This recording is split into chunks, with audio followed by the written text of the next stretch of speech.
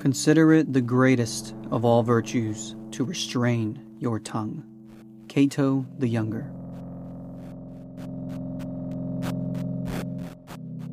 Hello, my fellow Stoics, and thank you for listening in to the Stoic Sage podcast. I am joined by Shane Sorensen from Renaissance Wisdom. Hey, Shane, welcome to the show. Daniel, thanks for having me back on. I'm excited to speak with you today. Yeah. Thank you so much. So your philosophy is more focused on the Renaissance period.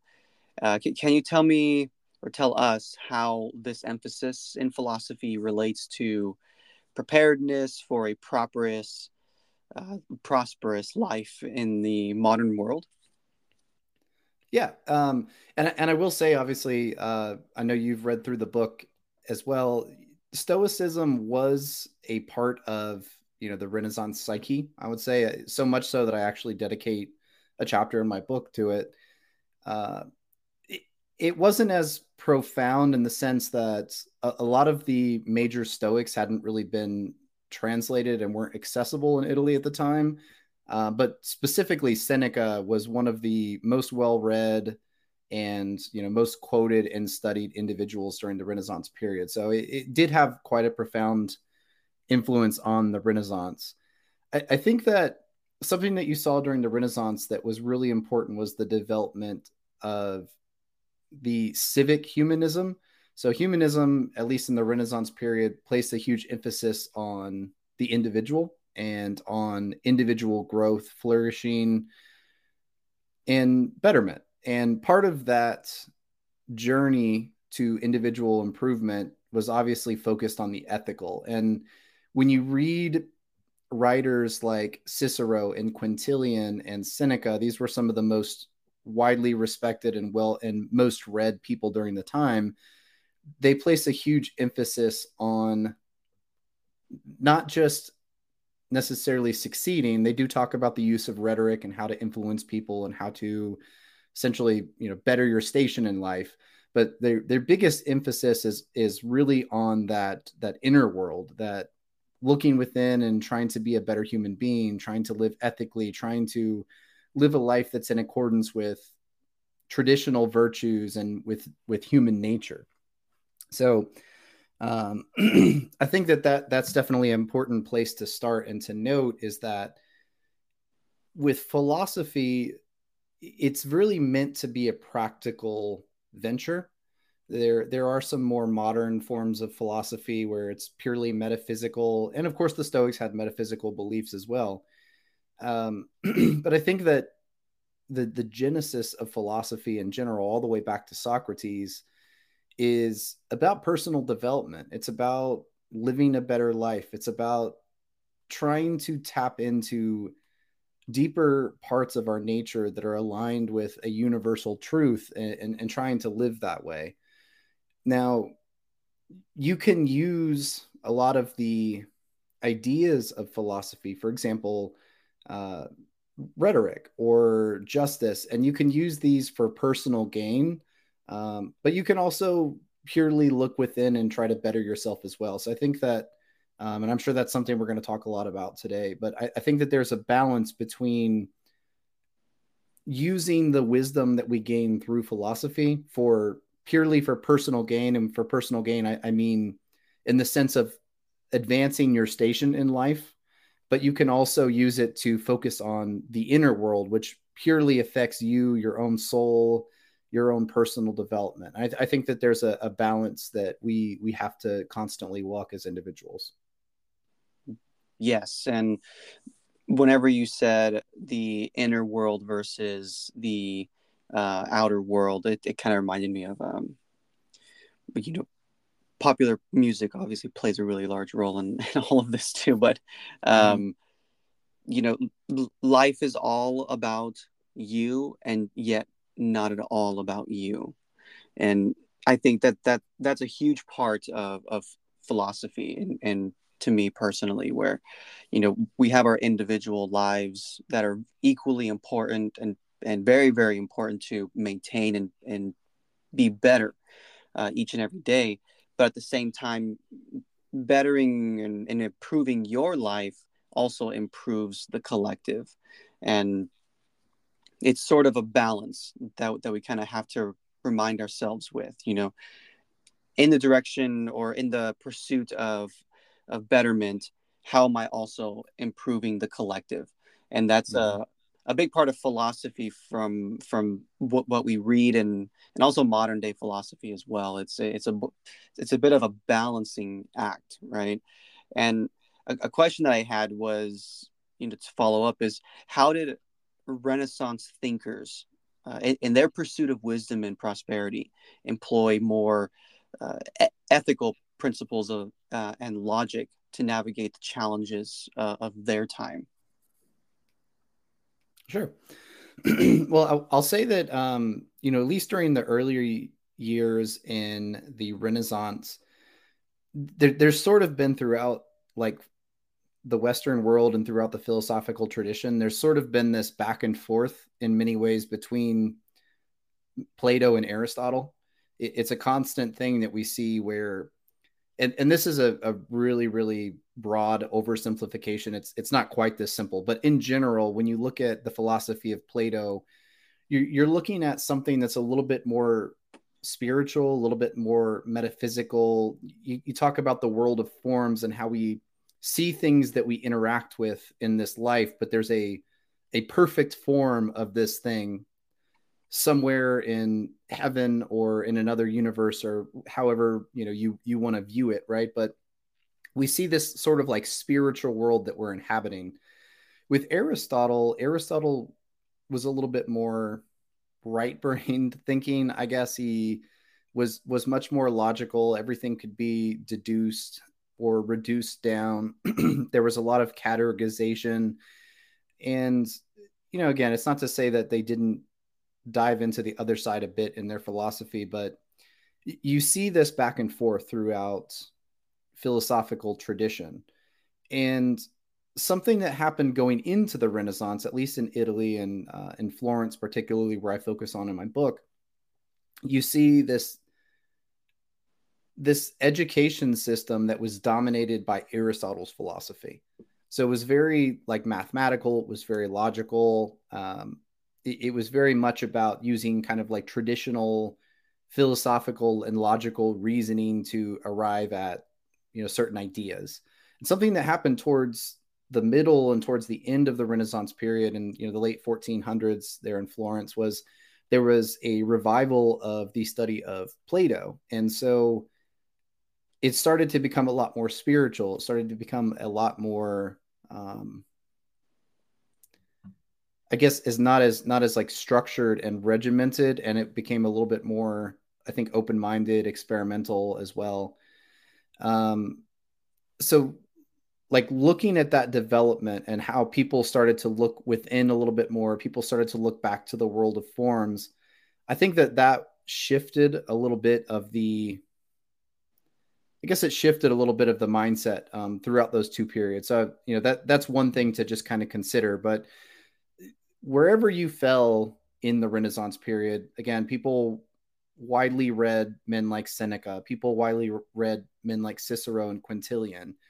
And all of these writers, you have to kind of separate them a little bit. So like Cicero and Quintilian were a little bit more like on the rhetorician, like political side, kind of in the world. Seneca was, obviously he was in the world, right? He was a very, very powerful and wealthy Roman senator. He tutored Nero. He tutored, a growing emperor. So he was very involved as well. But I think that, Seneca's writings in particular were a little bit more self-reflective, a little bit more aesthetic, despite his positions of power. And so I think it's important when you look at all three of these individuals that they were successful, they were teachers. And when you go back to like the Stoic idea of the preferred indifference, right? There was this acknowledgement of the fact that there are things that come to you in life and they're just basically indifferent. They can be used for good or they can be used for, your own harm, right? So for example, a really common one to look at is wealth.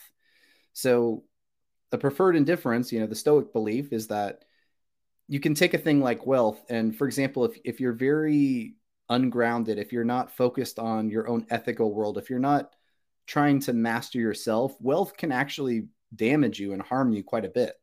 Because if you're run and ruled by your vices and your impulses, you get a bunch of wealth, and all of a sudden, you're hitting up the brothel every night, you're drunk all the time, you're having people murdered, and it's going to lead to ultimately damaging yourself, right? Damaging your character, your happiness, your place and position in this world. But on the flip side, if you're possessed of wisdom and you seek to live wisely, wealth can be of a great advantage to you, right? It allows you to spend time, instead of worrying about paying bills, for example, or trying to keep yourself alive. You can actually take that time to look inwardly, to ask deeper questions about yourself. You can give back to others. You can build communities of people who come together and share ideas. So this is something that you saw heavily in the Renaissance, and that's why I mentioned civic humanism earlier. Was there was this idea that as you began to excel as an individual and as you achieved success in the world, you had this responsibility to better your society. And this formed things like public libraries. You saw some of the first public libraries ever occur during the Renaissance. You saw like advanced or early forms of social welfare, like building up grain so that during times of famine or during times of uh, economic turmoil, that there would be food to give bread to the peasants and the people of the city. So um, I think it's kind of like two levels, right? There was that idea of, still they were always focusing on the inner development, on virtue, on honor, some of these more traditional virtues, but at this they also started to look at life a little bit different, in the sense that I think that they saw that they owed a bit to their local communities as well. I really liked that extra layer that philosophy played a role in. I mean, at that time, correct me if I'm wrong, but there was this huge religious battle happening around the Renaissance, right? Mm-hmm. And Yeah. so philosophy kind of added this extra layer, because you were mentioning there was a spiritual side to it, but philosophy in general, and Stoicism, referencing Stoicism, also adds this layer of philosophy to it that kind of forces people to also think ethically outside of just themselves. And the individual, yes, we should focus on ourselves and being better every single day, but how do we also expand that ethical and logic to kind of expand to other people? And I really liked how that impacted. I actually didn't know that. They were actually forced to kind of grow their grain to help the people in need during times of famine, or establishing the first libraries. I think that's all super interesting. And I think that's one thing that I love about philosophy, that it does, kind of force you to look inward, but within that journey of looking inward, you are kind of forced to realize the outward aspect of it too. Yeah, and it took on, there's different, like, there's different layers to it. They also set up, and this will sound kind of barbaric in our modern day in a little bit, but they set up dowry funds. So a common problem that would happen was having too many daughters could actually, like, could actually wreck a family, because especially for the wealthy, every time you gave away a daughter to be married so that she would be provided for, you had to give a dowry. And if you were trying to find a suitable husband that was, in a good family, for example, you may have to give a significant dowry. So imagine you're a father and you have five daughters. You will have to give up a huge amount of your wealth just to make sure that your daughters are going to be married off and provided for. So one of the things they did was they set up these dowry funds, where it was like insurance. It was sort of like a lottery, and they looked at the birth rate and the death rate, like how many, like what percentage of young girls who were born as babies would survive to the age of 18. Because you have to remember, right, we were missing a lot of medical advancements. Some kids were born and they just had problems that they couldn't fix. You know, there was things like the plague, and there were diseases that went around, and you know, people would get food poisoning and they might die from it because they didn't have electrolyte replacements and such. So um, they would take this money and they would invest it basically into a state fund, and they would manage it and grow interest on it. And by the time your daughter would turn to marrying age, and I say 18, which obviously the marriage age was generally much lower than that. You're probably talking like somewhere between 14, 13 to 16, generally. But by the time they would reach this age, either if your daughter would pass away during that period, you would just get your money back. And if not, then you would have an amount that you had invested that had grown that would allow you to marry off your daughter. So you saw things like this, which, you know, again, you're purely just kind of like, I guess, practical. But what you would also see is the Medici family, which I talk a lot about in the book as well. They were a very well established banking family. And early on, some of the early Medici really focused on instilling in their kids and in their family the idea that to be rich was sort of putting a target on your back in society. And you got to think like the wealthy these days, like they can go build these little communities on private beaches in Miami, or you know, up in the hills of Los Angeles, right? And they're very isolated. They have their own stores. They can kind of get away, right? You have your Jeff Bezos that can just like drive around and live on his private yacht for years. um, it wasn't like that in the Renaissance, right? There was no internet, and you would live in the city, so you would have these very wealthy, powerful people and men who had to live amongst bread makers and janitors and servants. And you have to imagine that someone walking around pompously displaying their wealth and how successful they are, that gets a little irritating to someone that can't eat. So they realized very early on that it was much better to be a man of the people, so to speak, than it was to, display these like that their profound wealth. And so I think that some of the generosity that they did and some of the things that they did were definitely directed at self-preservation.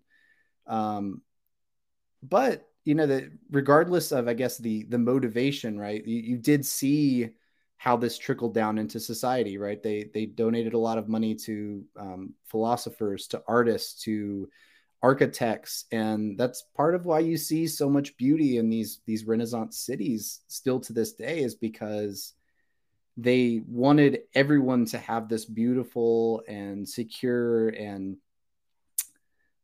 flourishing community, because they knew that if things ever got too rough for the lower, there probably was going to be revolt, and most likely it was going to be their heads on the chopping block. Whoa, that is incredibly interesting. That Yeah.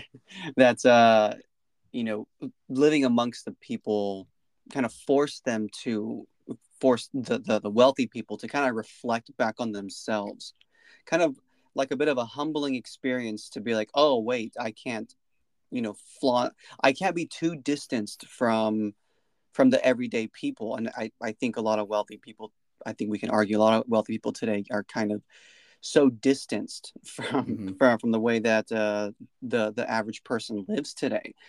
And you know what? If we're going to apply, some level of philosophy to today, I think modern day philosophy can definitely benefit from that. I mean, it's very nice that you know wealth can get you access, but how much of that like life that you're separating yourself from, are you reminding yourself of the interconnectedness of humanity in general, and how the majority are living? How are you, as an individual, benefiting the collective, not Mm-hmm. just focusing only on yourself? And I think a lot of people kind of strive for that a little bit too much today. I mean, we're so interconnected that um, through the internet, and people are only seeing a cross section of a cross section of a cross section of what reality actually is. that it kind of even seems to be that people are forgetting to do things more ethically, and with balancing that ambition to, achieve more riches, or to achieve more wealth. I think a lot of people are struggling with that. I mean, there's especially with the kind of businesses that they're going into. I'm not too sure if you are also getting those ads from people that are like, oh, I can make you a millionaire in these 3 easy steps. Yeah. It's a kind of in my opinion, forcing people to kind of think less ethically, especially with their own lives. I mean, how much are you damaging oneself in that journey of trying to become more wealthy? There's that virtuous aspect that you kind of have to remember, that as you build up to that as well.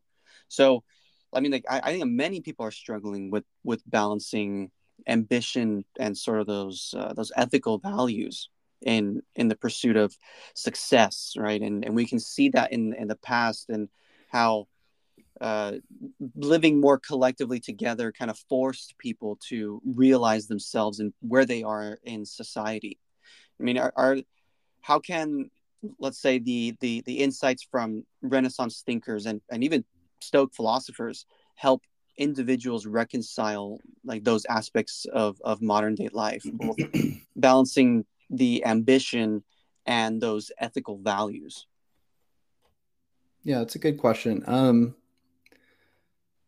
So sometimes I end up kind of rambling a bit and forgetting where I went, but I'll say that there's sort of 2 points that I would um, kind of make on the idea of finding, I guess, that balance between the the inward and the outward life, so to speak. So the first thing is, like, society has really, really, really drifted away collectively from the ethical and the inner world, right? I kind of look at this. I had a guest on my show recently and said that his kind of breakdown is really sticking in my head. His name's Adam Hergenrother, but he basically says that you have 2 lives, right? You have 100% of the outer, the outer life, and the inner life. So there's 100% inner, 100% outer, and I think that's a good way of looking at it, right? Is that we are, and regardless of, like, if you believe in spirit or not, I've had a return to faith recently, so I view things a little bit differently now. But you have a inner world, right? And you can call it spiritual, or you can just call it, your thinking brain, right? But there's also a physical world, right? We inhabit a physical body, and this physical body has to go out there and worry about food, and worry about shelter, and worry about relationships. But at the same time, there's this inner drive, right? To do things like better yourself, to live ethically. And I think that as a society, we have really, really, really lost the emphasis on the inner world. And that's ethics, that's study, that's wisdom, that's knowledge. It's completely lost, right? Like, I think that we're almost exclusively, when you look at our traits that we tend to celebrate as a society, you know, people like us, right? Our podcasts, we're happy to get a small group of people that want to listen and want to think about these deeper ideas, right? And then you see people like Logan Paul and Aiden Ross and Adam 22, and like these guys have millions of people who hang on their every word and try to emulate them. And look, I'm not like one to cast stones or judge people, right? But like, as far as the depth of their content, the stuff that they're producing does not lead to any sort of betterment of the world, right? It's the lowest level of just living, right? It's about like just having fun, about talking about other people. It's purely about excitement. It's like titillation of the lowest base senses. And you see that on the entertainment side, but when you look at the way that most people live their lives, right? They take no moments to stop and think about what the right thing to do is, right? They are so caught up in the accumulation of items, of the new iPhone, of some nicer car, right? Getting the Mercedes or the Lambo, or these things are the way that people are kind of celebrated and the things that people look up to in our modern world. And when it comes to someone being a good human being, it's like there's no celebration for these things in our society on a large level anymore. Sure, we appreciate them. Yeah, we pay lip service to the idea that we want to be good human beings, but it's not celebrated, right? When you look at where the money goes, when you look at where the attention goes, where the honor goes, and I think this is the big thing that I'm getting at, is traditional societies were honor based, right? Like people were honored on their merits. People were celebrated because they worked hard. People were celebrated because they could speak well. People were celebrated because they lived well and treated others fairly. And today people are purely celebrated on the terms of how much like personal success they can achieve. And that's usually measured in the accumulation of worthless items, right? If we're being honest, they do nothing for us. They pass away when we do. Or just purely on the terms of like clout, or just the accumulation of money, just having like ones and zeros in someone's bank account. And I think that is the biggest, I think that's the biggest problem facing today, is that we have lost our collective celebration of virtue. And we don't seek honor. We don't celebrate the good in human beings. We're just purely consumer driven at this point. I completely agree with that.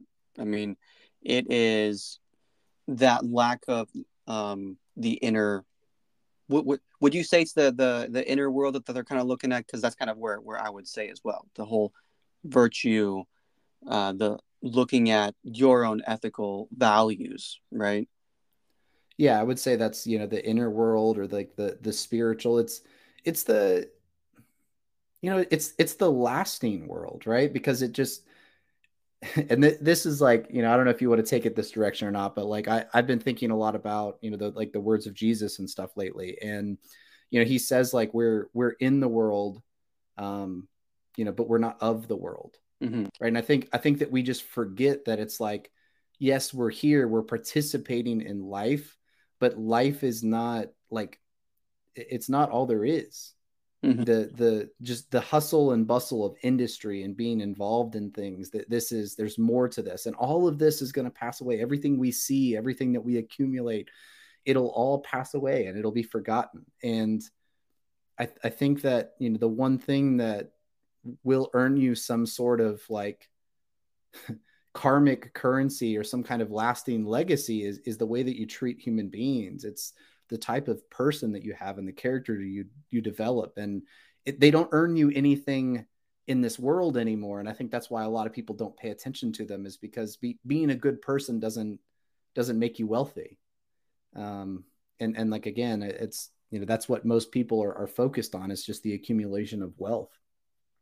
Yeah, it's the instant gratification as well. I mean, it's trying consistently to garner more,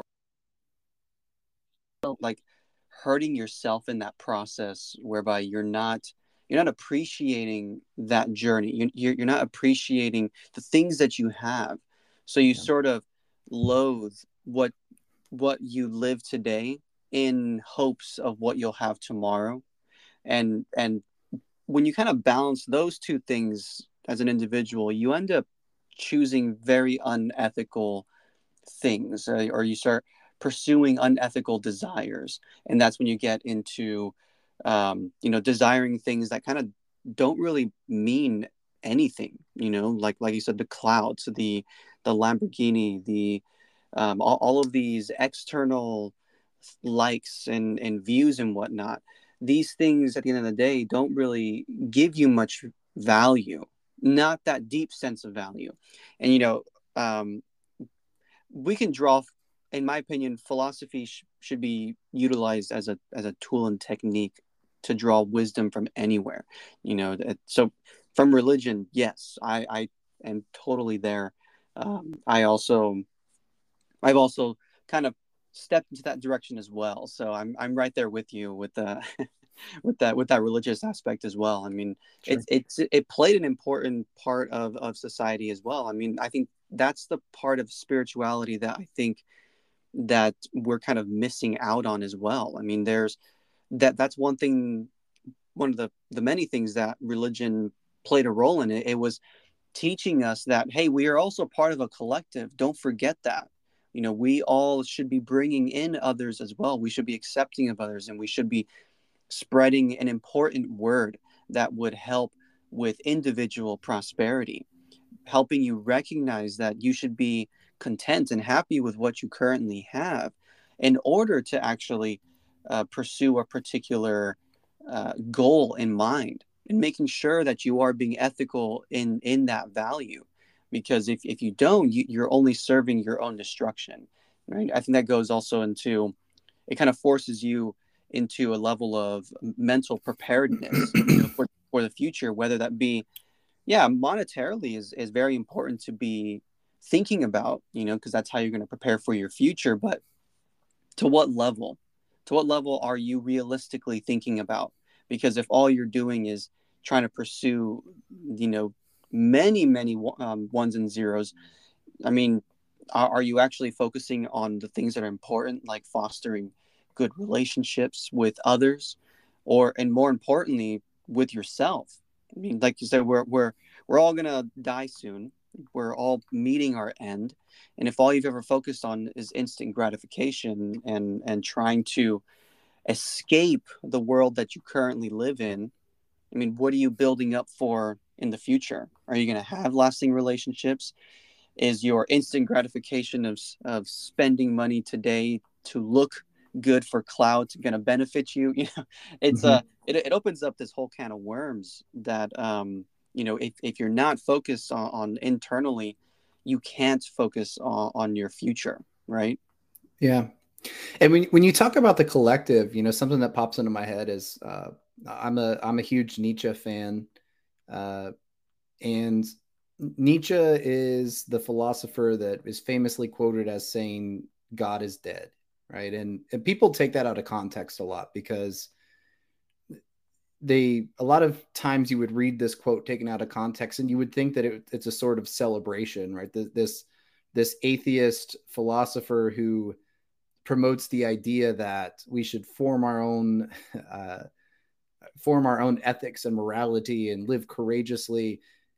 You would think it's a celebration, but he wasn't. And if you read the full excerpt of that quote, he's very much lamenting the fact that God is dead because he sees the writing on the wall. Even though he's not personally a religious person, he understands what this means for society as a whole. And what it means and what he sees is some of the evils that we've seen over the last 100 years, right? I think he could anticipate things like the Nazis. He could anticipate the crazy corruption in our government. He could see the writing on the wall. And one of the things, for better or for worse, about religion, about collective belief in religion, is that religion has taught people ethics, right? The Bible or Islam, the Quran, or Hinduism or Buddhism, whatever it is, right? They all focus on this inner world. And they have some sort of accountability for our actions here on earth, right? Like if you live a terrible life and you hurt people, you won't be reincarnated in a better position. You'll never reach peace. Or you know, if you go out and you sin, you will never reach heaven and get to be with God. This this idea that you're going to be held accountable in another life for the actions that you make here on earth was something that just kind of held society together, right? Because a lot of times, and this I could dive deeper into this. I won't dive too deep into it, but you know, the idea, at least in Christianity, is that you know the world was given over to Satan. So if if the world was given over to Satan, then of course, like it's going to be permitted that people can achieve all sorts of wealth and success in the world at the detriment of their inner world because it's going to harm you, and ultimately that's the goal. So if 90% of society believes that we're going to be held accountable for our actions in life in the next life, and you're going to be eternally damned and suffer forever because of the actions and choices that you make, well, 90% of that population, that 90%, is probably going to put some thought into the actions that they make if they think that they're going to be judged for those actions. But on the flip side, if 90% of the world believes that God is dead and there is no God and it's a creation of our own mind, and all that we have is these moments that we're here on earth, well, 90% of that 90% is going to be fully vested into extracting as much pleasure and enjoyment out of each moment as they possibly can, because there is nothing after death. And so that's a really important role, because as you and I know both, most people are not philosophically minded. They don't take the time to ask questions, and it's not because they can't. It's not because they're inferior or unintelligent. Just they're distracted. They're caught up in the temptations and uh, the rewards of the world, and they just haven't taken the time to stop and think. And so, unfortunately, when you have a world that's not governed by religion, and you have a world that most people don't take time to look inwardly, and people don't believe that there's any sort of consequences for their actions, um, you end up in a world that's a lot like today. Yeah, and I totally agree with that. Like the aspect of God, you know, it played a very, very important role in the past, and making sure that people were reminded that, hey, we're not just here for ourselves, we're here for each other too, and where there are consequences and all of that. And I think that part is heavily missing from today. That, in my opinion, could benefit everybody, and it's kind of an odd shift. I mean, where do we go from here is probably my biggest question. I mean, I think from the Stoic perspective, my thought process is, the Stoic does not, fear death or pain, but the Stoic fears letting himself down, or letting themselves down.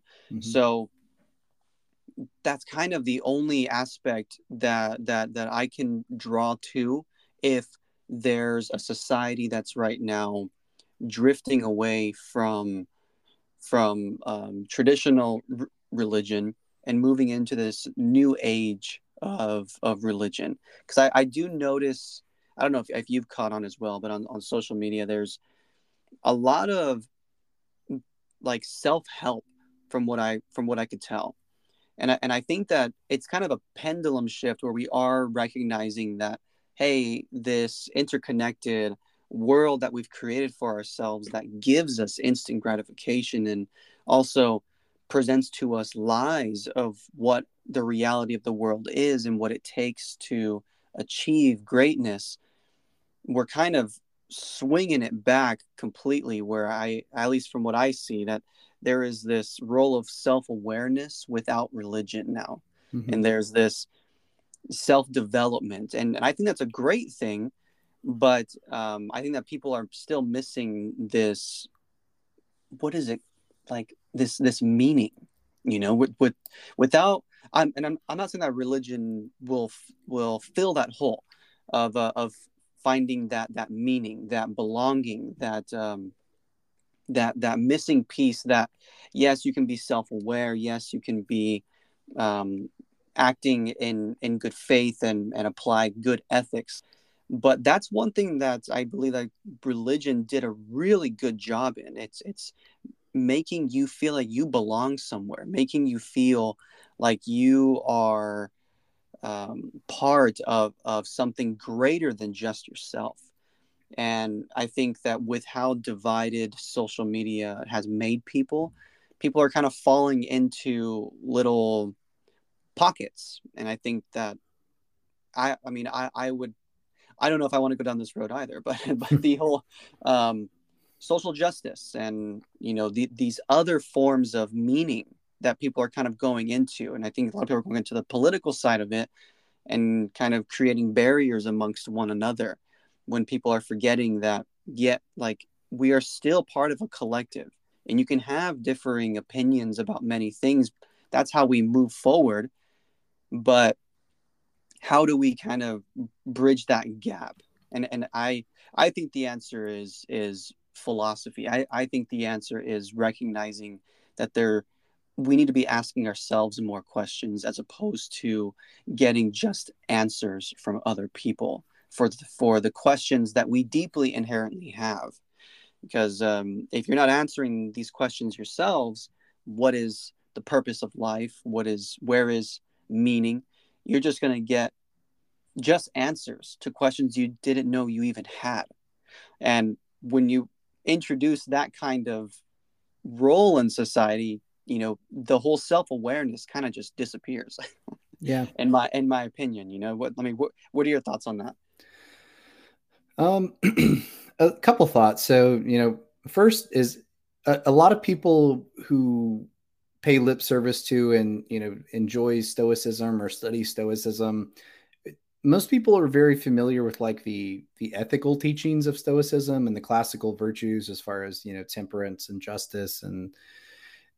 But a lot of people don't realize that Stoicism actually does have a metaphysical belief system as well, right? And Yeah. it's generally it's pretty pantheistic. The idea of God to most of the Stoics was that there's this collective, right? It's the universe, it's the air, it's the way the birds fly through the air, the rain falls and waters the grass that feeds the cows that feed us. And it's like everything that exists is this sort of living, thriving, symbiotic relationship with everything else. And so they had this idea that to harm your world or to harm someone else was basically harming yourself, because we're all part of this like existence, this universe, this life force, this universal spirit, so to speak.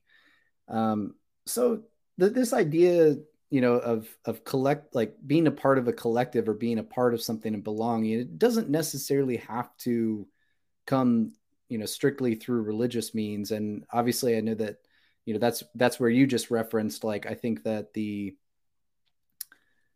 philosophy is the answer as well. And I used to say philosophy, and I think now I would differentiate from philosophy and I would say wisdom, right? Because Mm-hmm. again, in the ancient origins of the word philosophy, it's a philosopher is a lover of wisdom from Greek. And wisdom is something that is highly emphasized throughout religions as well. And wisdom is a very difficult thing to categorize, to explain to someone. It's a pretty abstract concept. But one thing I would say is that there is very much a difference between knowledge and wisdom. um, you know Having the knowledge of how to build a nuclear bomb is a very dangerous thing without wisdom, Mm-hmm. because you might just build the bomb and blow yourself up and kill everyone. But if you have some wisdom, or a gun or any form of technology, right? There's always these double-edged swords as we progress through society. And as you mentioned, like we have this like fractured society because of social media and politics and cancel culture. And you know, the thing is, like, the people who are doing these things, the people that are on the opposite aisle of belief from you, they generally want good things, right? Like people who get involved in like cancel culture, for example, they think they're doing a service to the world. They think that they're doing good to try to silence someone that has an opinion that they believe is harmful to someone else, right? And in their worldview, they're doing a service to the world, to the universe, to the collective, to whatever, by trying to silence someone because they think that those ideas are harmful. And I guess like one thing that we could do well to is to try to remember the bit of wisdom that, like, I think generally human beings want to do good, um, at an individual level. I think there's like very few people who actually like enjoy causing harm. Mhm. And generally when they do, I think it's because they've been conditioned that way. Um, but obviously that's not living with wisdom. So I think that if we remember that like pretty much every human being is like trying to do good, and that if we disagree with someone, they probably still have good intentions at the end of the day. Like they're just trying to do what they think is the best thing. And I think that remembering that and remembering that interconnectedness of like we're all human beings sort of trying to do the best that we can, um, that's kind of like goes back to that idea of the stoicism being a part of the collective, right? Is that like if you cause harm to someone else, you kind of are causing harm to everything. You every bit of pain that you inflict in the world, every bit of judgment that you cast, it ultimately leads to a world that's a little bit less stable and a little bit less ruled with wisdom. Yeah, and you kind of hit the head of the nail there, where on multiple parts that Stoic philosophy, you know, kind of pushes and teaches people, which is, the idea of God is sort of like thinking of logic. I think that's the best way I can put it for now. But we're a web. Marcus Aurelius often references a spider's web, where there are many points throughout this entire web that we connect, and by you know harming another person or choosing an unethical choice, we are sort of hurting another side of that entire web.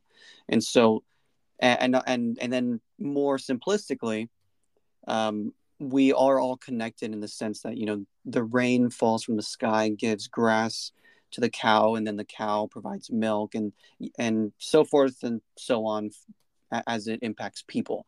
So we all kind of have this collective connectedness that we've all forgotten about, that we're so distanced from. We don't think about that kind of stuff anymore.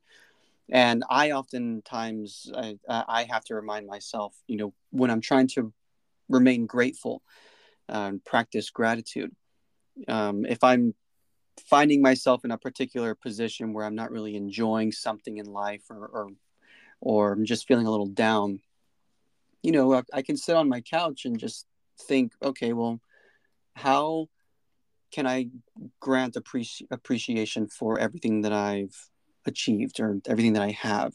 Even just down to this couch. I mean, somebody many down that road had to build this couch here, and the machines and all the people involved that was able to come together to give me just this one thing. I can find appreciation in that, and that right there is a Mm-hmm. beautiful thing. And people oftentimes kind of forget that. They're very distanced from that sort of uh, connectedness that we all should be, kind of looking for in life. And there was a second there was a second part of your answer that you were talking about. Would you mind reminding me real quick? There was the connectedness of God and religion, and then there was another part that I kind of Yeah, spacing out on. kind of I guess remembering that behind behind like everything that maybe harms us or we feel harm from in another human being, there's generally another human being that's well intentioned and trying to do their best. There it goes. Yeah. Yeah. So Marcus Aurelius and well, many of the other Stoics also touch on this point that you should understand that everybody wants to do good as well, and this is a lot of their teachings as well. So everybody kind of wants to be good, and when you mentioned cancel culture and how people believe that what they're doing is good, as a Stoic, you kind of have to sit back and not judge them so harshly.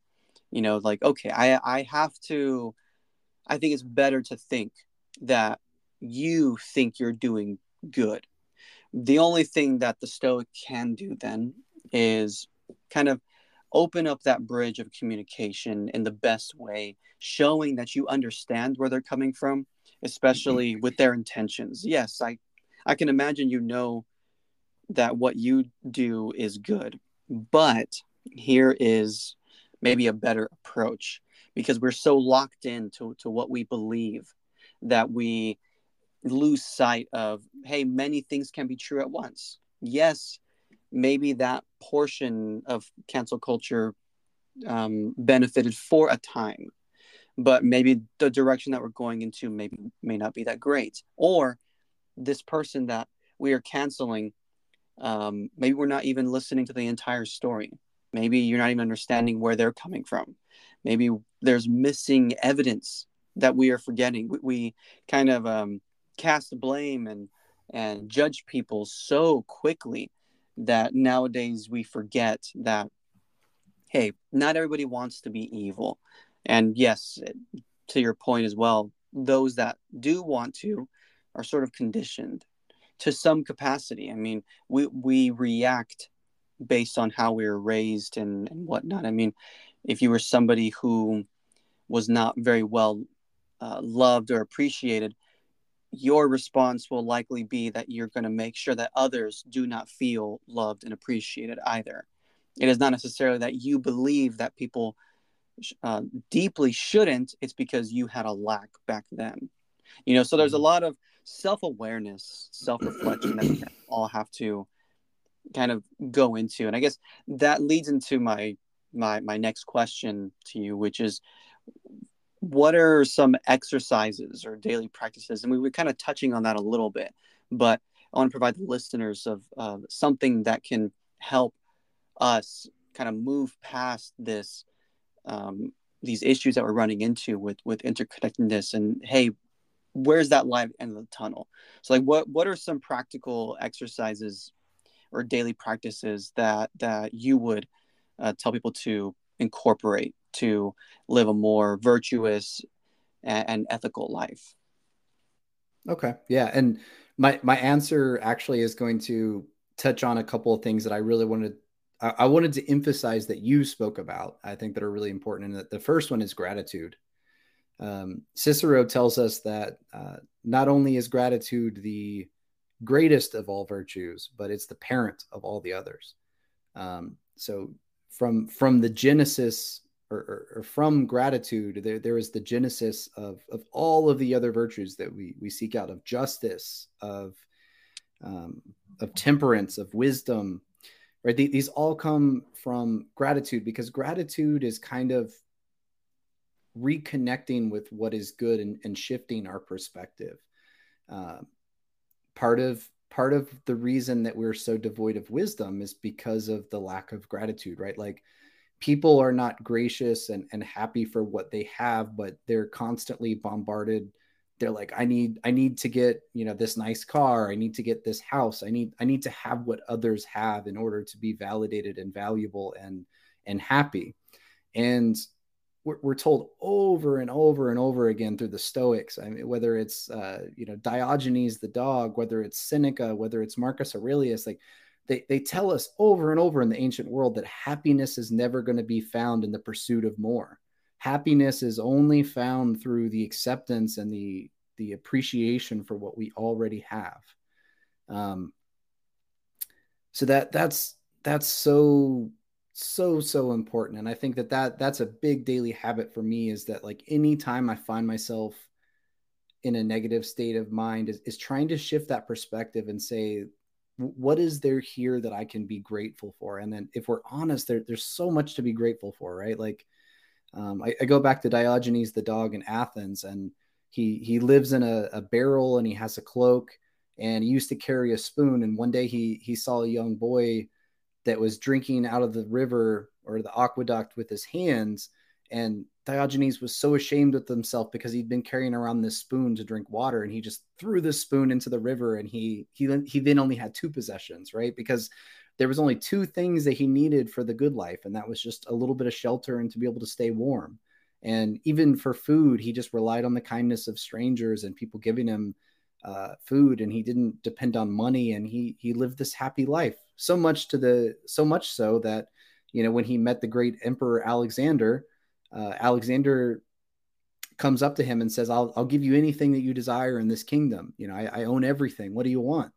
And Diogenes just says, please stop blocking my sun. You're blocking this moment of enjoyment that I'm here laying in the sun. And Alexander was so impressed that he said, if I wasn't Alexander, I would want to be Diogenes.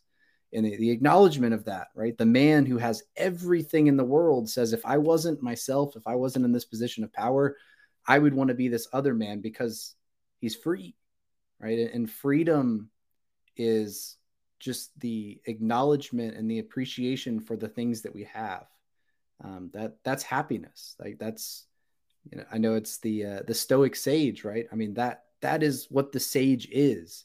The sage is the person that embodies and lives and shows through every action in their knowledge that they have everything they need to be sufficient. They're free, right? And I think that is how we free the inner world from the pursuit of the outer world. I think is purely through appreciation. I think it all starts there with just acknowledging that we have all that we need. I think that is so important. And then, the other thing that I would say is you're talking about like society and, how do we reconnect? I think part of the reason that like cancel culture is so dangerous is because it discourages dialogue. And when you go all the way back to the genesis of philosophy in the Western world with Socrates, right? He believed that philosophy was a living thing between two people. And the Stoics talked about this too. I can't remember which one it was, but I remember one of them references the idea that like basically if you see like if you see like a booger hanging out of someone's nose, right? You're going to go up and like a good person is going to say, "Hey, you have a booger." And they'll get it, right? Or if they stink, they'll be like, "Hey, you smell, like put some deodorant on," right?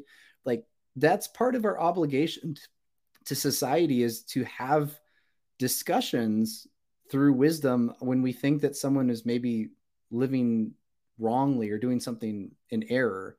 And it's not because we're judging them. It's not because we're superior to them. It's we make mistakes too, right? And we would want if we're walking around with this big stain in our shirt, we would want somebody that maybe has an understanding of that stain to explain to us that we're doing so that we can correct ourselves. And when we do this cancel culture thing, we don't have conversations, people get just more divided. And it's like, how is the world ever going to get better if we can't have discourse, if we can't talk with one another, if we can't explain our perspectives so that someone else might be able to see the error in their ways? Or, hey, just a thought, maybe we'll listen to the other person's perspective and we'll realize that we were wrong to even point out the thing to begin with, right? But in order for that to happen, we got to live with wisdom and we have to have conversations with one another. Until we can do that again, until we can be grateful for our lives the way they are, to find gratitude, until we can start to have discussions with human beings again about belief without being at each other's throats and wanting to kill each other and without wanting to cancel one another. I'm not sure how we progress without those. I think that those are kind of the key ingredients to any sort of like solution. Yeah, gratitude, appreciation, and reminding ourselves of wisdom, and with that wisdom comes, being just with one another, being moderate with yourself, and being open to discussion. I mean, being so self-aware that you have to recognize that you don't have all the answers, and in order to get more knowledge and wisdom, you have to have dialogue.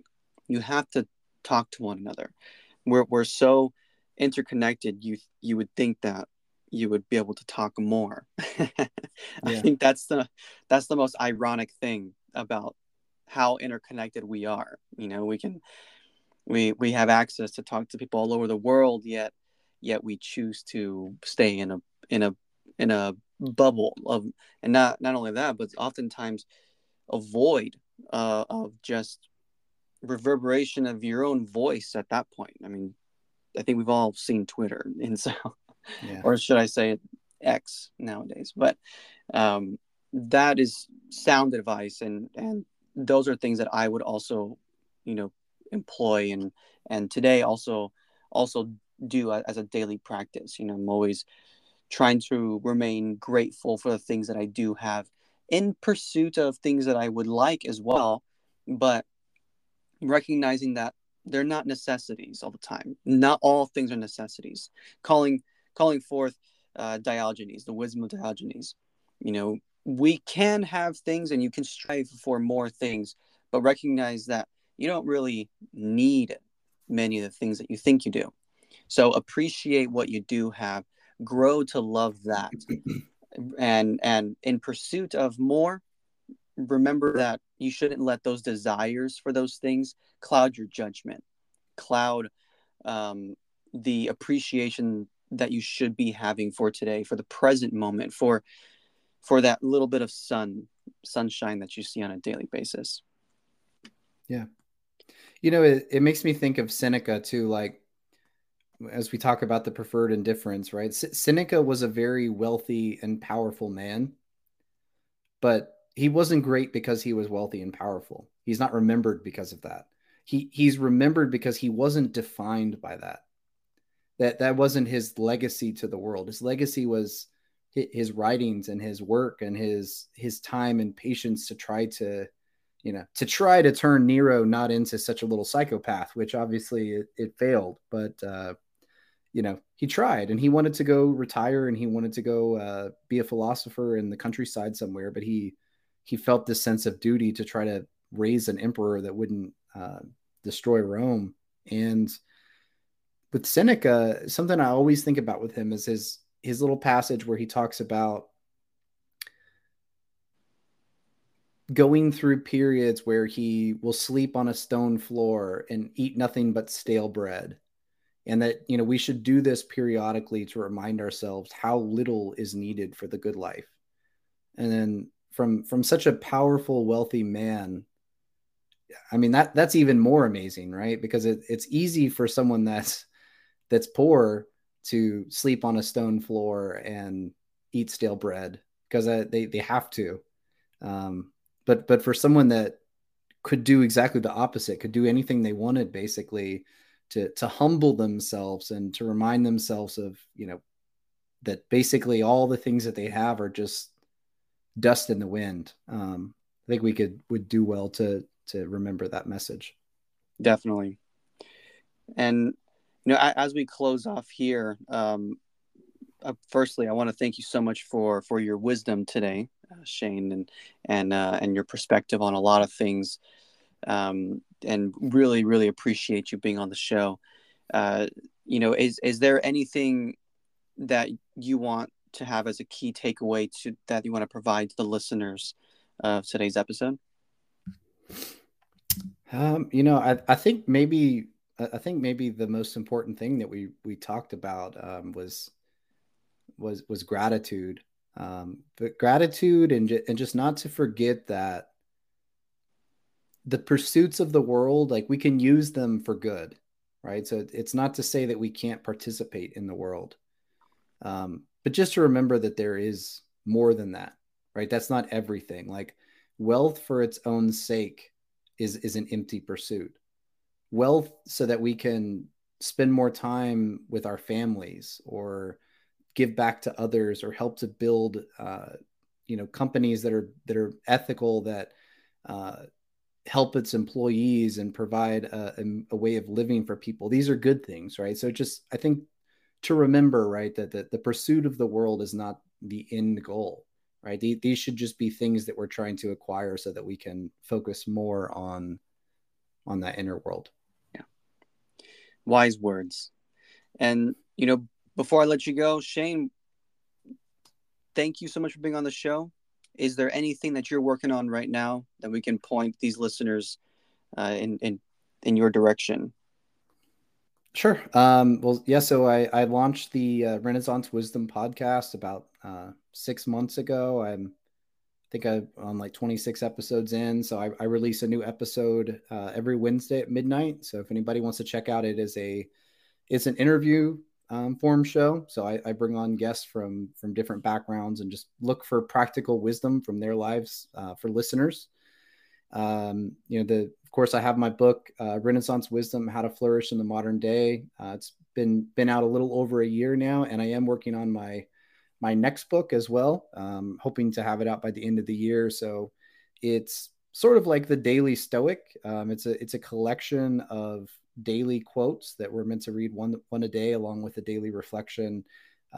Which is just a good way to start your day or end your day, or take a lunch break and just do a little bit of reflection on the inner world, right? These things that we lose track of. So you can look me up. I'm at Renaissance Wisdom on Instagram, or you can also go to my website. It's renaissance-wisdom.com.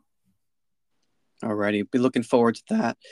Thank you so much, Shane. I really appreciate your time on the podcast, and have a great day. You too, Daniel. Thanks.